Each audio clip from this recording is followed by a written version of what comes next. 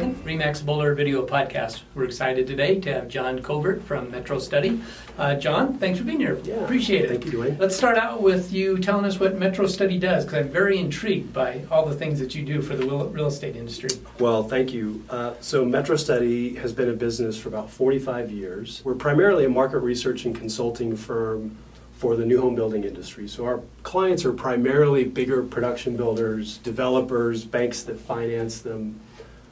Here in Colorado, we started our operation in 2001. So we basically service, with our survey here in our consulting practice, the whole Front Range of Colorado. We have a consulting team here based in our Denver Tech Center office that does a lot of market studies and feasibility studies, metro district studies, and then we have a survey team in the Front Range of Colorado that I think numbers now around 20, 22 people that go out to every new home project every quarter and looks at every lot and every house. Literally counts them by hand. Literally old-fashioned way of market research, that right. Primary research where you're going out in the field and collecting information yourself and assessing supply and demand. So how many homes are under construction? How many lots are sitting out there? What's the supply of inventory? So it's a big manual, labor-intensive process, but it's also very accurate and consistent. It's one of the reasons why our clients over the last several decades have relied on our data. Well, we're very honored to have you today because I know I've been to a couple of your client briefings where hundreds of people show up to listen to what you have to say. So I appreciate you taking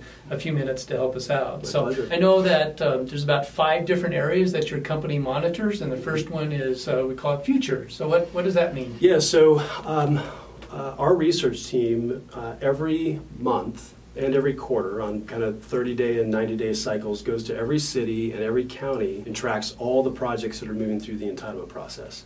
All the conceptual stuff, the preliminary development plans, all the platted paper lots, the approved lots. And then we send our surveyors out on site and track the development status of all of those future projects. So are they turning over dirt? Are they putting in streets? Are they putting in the infrastructure? So it's a big process. So we're tracking up and down the Front Range, the 11 county Front Range now, we're tracking somewhere in the neighborhood of 400,000 future lots. Wow. Some of them, may still never see the light of day by the time I retire, but right. The fact is we're tracking over 400,000 future lots in our system now. That's amazing because It's we're incredible. primarily in the resale business. So that's why it's so intriguing to talk to you to see what the future brings. So the next category is vacant developed lot. What does that mean? Yeah, so vacant developed lot, this is our true measure of supply in the marketplace. I mean, supply is certainly, to some degree, how many future lots are out there. We know that there are a lot of them out there. But when actually the infrastructure goes in, the horizontal infrastructure, the streets, the curb and gutter, all of the utilities go in place, that's what we call a vacant developed lot. So that's that first indicator for us that a builder can pull a permit and start a house, right? That's that true measure of supply in the marketplace from a lot standpoint. So how many vacant developed lots are sitting out there?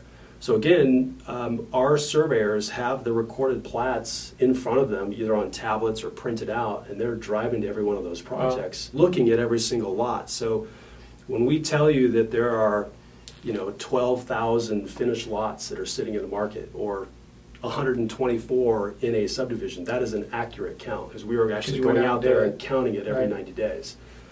So vacant developed lot supply is, again, to us, the strongest measure of supply in the marketplace for lots.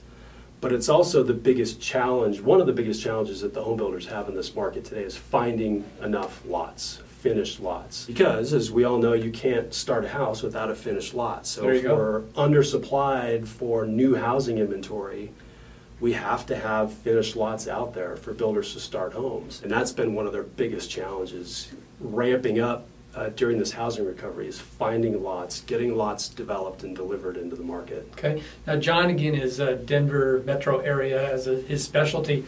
How are we in that category? Is the supply of lots up, down, flat? It's going down and down and down. Okay. There's 2 measures that we look at when it comes to vacant developed lots. One is the actual count of vacant developed lots that are out there. At the previous peak of the market, we had somewhere in the neighborhood of 21,000 finished lots out there. And this is, say, back in 2005, 2006. And that was about an 18-month supply of lots. Since the recession and the housing collapse, our vacant developed lot count has literally gone down every single quarter. So we're now in the neighborhood of around 11,000 vacant developed lots, and that's for the 7-county Denver metro area. Meanwhile, housing starts are trying to go back up. So months of supply of lots now, not just the actual count of lots, but the months of supply of lots, which is dependent on starts or absorption of lots, is now at the lowest that it's ever been since we've been tracking the market. So we're now, for production-sized lots, we're now somewhere in the neighborhood of a year supply of lots, 12 months, 13 months. And it varies depending on the size of lots, so 50-foot lots or 60-foot lots or 70-foot lots. But it's roughly a year supply of lots. So the problem is, getting back to our earlier discussion about futures, usually for developers, it takes 18 months, 24 months to get a project through all the approval process as a future project, right? Engineering, entitlements, approvals, and then actually getting it developed and delivered. So if it's a 2-year process to get new lots delivered, but we have a year's supply of lots, you see the problem. Right. Can be a shortage. So yeah, we're in this extreme shortage, and we have been for the last several years. Of finished lots, right? Finished lots. Right. Okay. But it's so expensive and challenging, both from a regulatory standpoint and from a cost standpoint, to get these lots delivered. The market just hasn't been able to catch up. Okay. All right. So we've talked about futures, vacant developed lots. Now finished vacant. I think we touched on that. How about under construction? So that's how many homes are started and actually 2 before is going up. Yeah. Before, right? There are 2 different types of inventory homes that we track. There's finished and vacant homes. Those homes are completed, so nobody's actually moved into that house yet, but the builder's done with it. Okay, so spec. So that could be spec inventory, right? And then under construction homes, so foundation has to have been poured. So again, when our surveyors are going out to every project every 90 days, they're tracking how many foundations have poured, or sticks are up in the air, or homes are under construction, or homes are completed, right? So we're tracking all that, have a good measure of the inventory in the market. Inventory basically is going up in general since 2009, since we've been on this kind of long, slow housing recovery. Again, the net count, the actual count of under construction homes continues to increase because our market is expanding, right? We're starting more homes. But that months of supply of under construction inventory is actually going up and up and up. Interesting. And that's not to say that that's an environment where we're overbuilding this market. That has everything to do with the tight trade labor that the home building industry is facing today. And it's a persistent problem. It's been, again, like, challenge 1B. Right. Lots is 1A and labor is 1B. Very tight supply of trade labor, and that just takes us longer to get these homes built. That's interesting. Never really thought about that the under construction supply is increasing because it's taking longer to build them, so they're out there longer.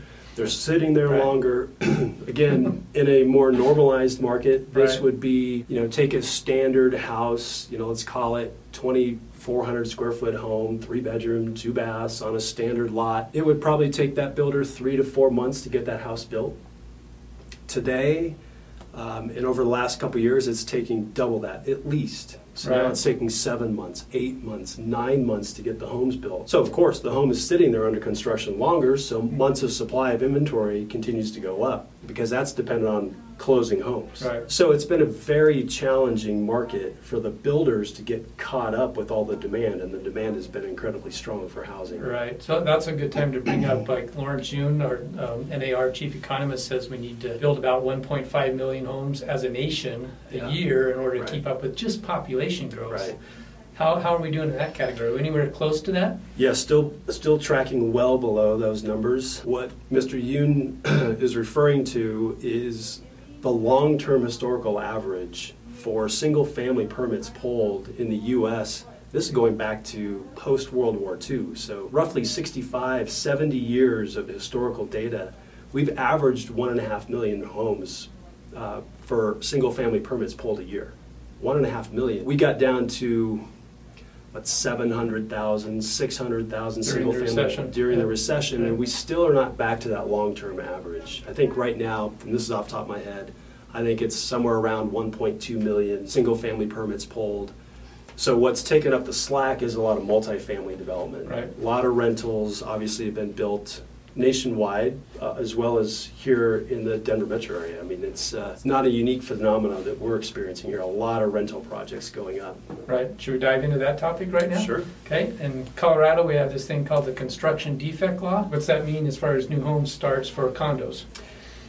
Yeah, so we're seeing for multifamily, obviously the market has swung over to rental for rent projects. A lot of the traditional builders and developers that have developed for sale condo projects have either drifted away or they don't have the appetite for it because of the construction defects liability issues. We have this shortage for housing that still exists for sale housing, especially affordable or attainable, attainably priced housing, right, which condos in the past, before our recession, had really started to satisfy. We had built somewhere in the neighborhood of 3,000 condo units in the Denver metro area before the recession. And that's a year. That's in 1 year. Right. That was 2005 and 2006. And that included condo conversions as well.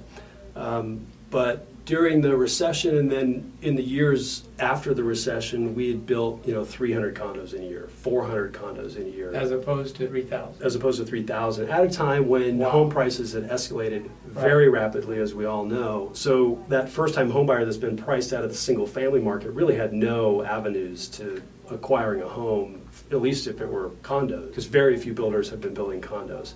And even today, the condos that are getting built are still fairly high priced. So we're not seeing the needle move all that much with condo construction, especially to satisfy that first-time home buyer need that's out there. Amazing. Our next category we wanted to talk about was occupancy. What's that mean to you as a company? Yeah, so we look at it from a couple of different standpoints. One is closings. So we're not just tracking the housing starts that are in the market, but also new move-ins and closings. So are we absorbing all of that inventory that we start? Right?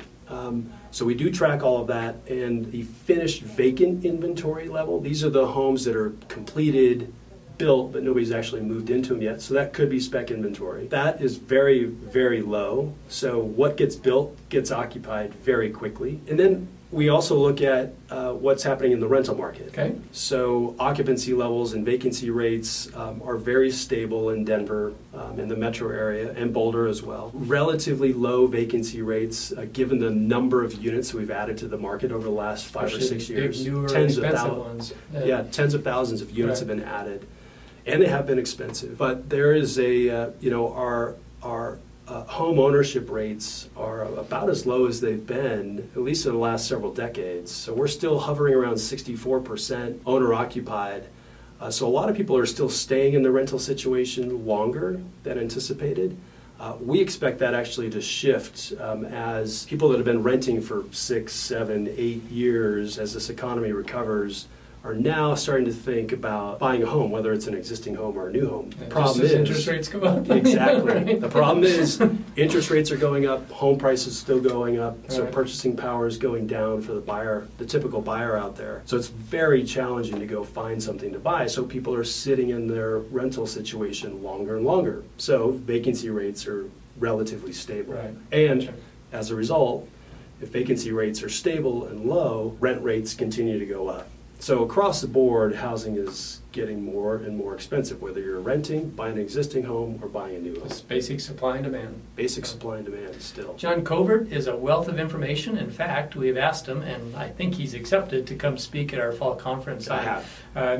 November 15th. So if you like what he has to say as far as his wealth of information about the new home industry and such, come join us on the fall conference on November 15th to hear more. John, why don't you give our observers here the contact information for you on how to get a hold of you? Yeah, probably the easiest way is to go to our website, www.metrostudy.com. That's METROSTUDY, metrostudy.com, and my contact info is all there. Perfect. Yeah. Right, John, thanks for being here today. Thanks for inviting me, Dwayne. It's always exciting to hear what you have to say about the Appreciate future of our market, so appreciate it. Yeah, you bet. Dwayne Duggan, Remax Boulder Video Podcast, signing off.